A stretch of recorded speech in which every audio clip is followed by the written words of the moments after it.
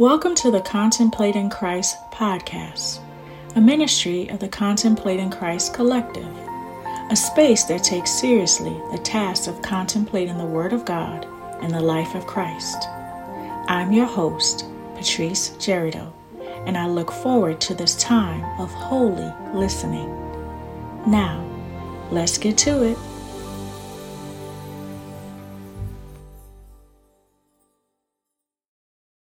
One of the beautiful things about living in the suburbs is the close connection I've been having with nature.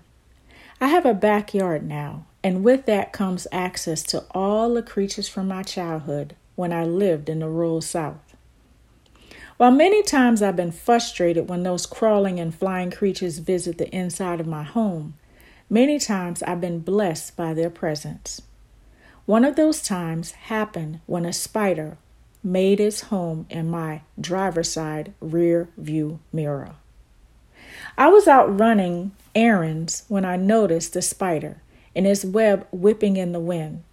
At the beginning of my journey, I was driving the surface street, stopping at each light. Because I was driving slowly and stopping frequently at lights and stop signs, I wasn't surprised that the spider was able to hold on to my mirror. I was waiting for it to fall away the moment I got on the expressway. As you know, the entrance ramp is all about merging into oncoming traffic safely, which often means speeding up to get ahead of everyone.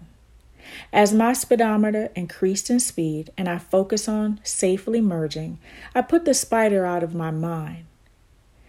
After getting on the highway safely, I settled into my 5-mile ride to my exit. A few minutes into my journey, I had to shift to the left lane. That's when I noticed that the spider was still there, hanging on for dear life. He was whipping in the wind, holding on. I slowed down a bit and was reminded by a honking horn that I needed to drive at least 55 miles per hour if I wanted to avoid getting run over. I obliged and waited to see what would happen to the spider. He held on, though, even when I sped up to 70 miles per hour to keep flowing with traffic. I was amazed at how strong this spider was and how durable that web was in all that wind. Eventually, I began rooting for the little guy.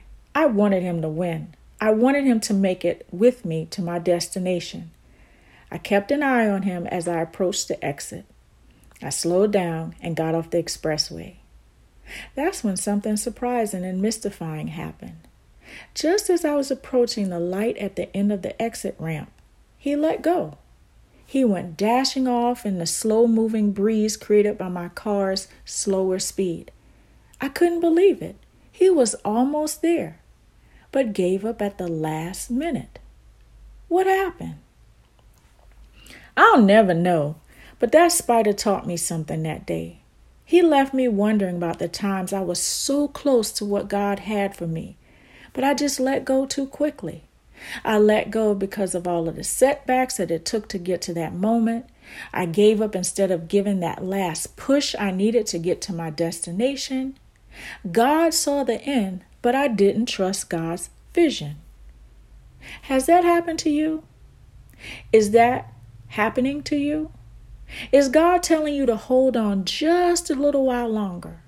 Is God telling you to hold on for dear life instead of letting go because it seems too hard? While it may be too hard, to God, nothing is hard or impossible.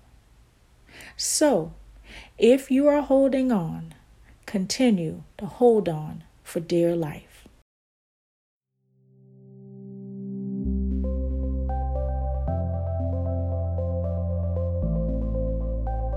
Thank you for listening to Contemplating Christ. I hope that you have been inspired in some way, felt God's love in some way, or just feel a whole lot better than before. Until next time, may God bless and keep you.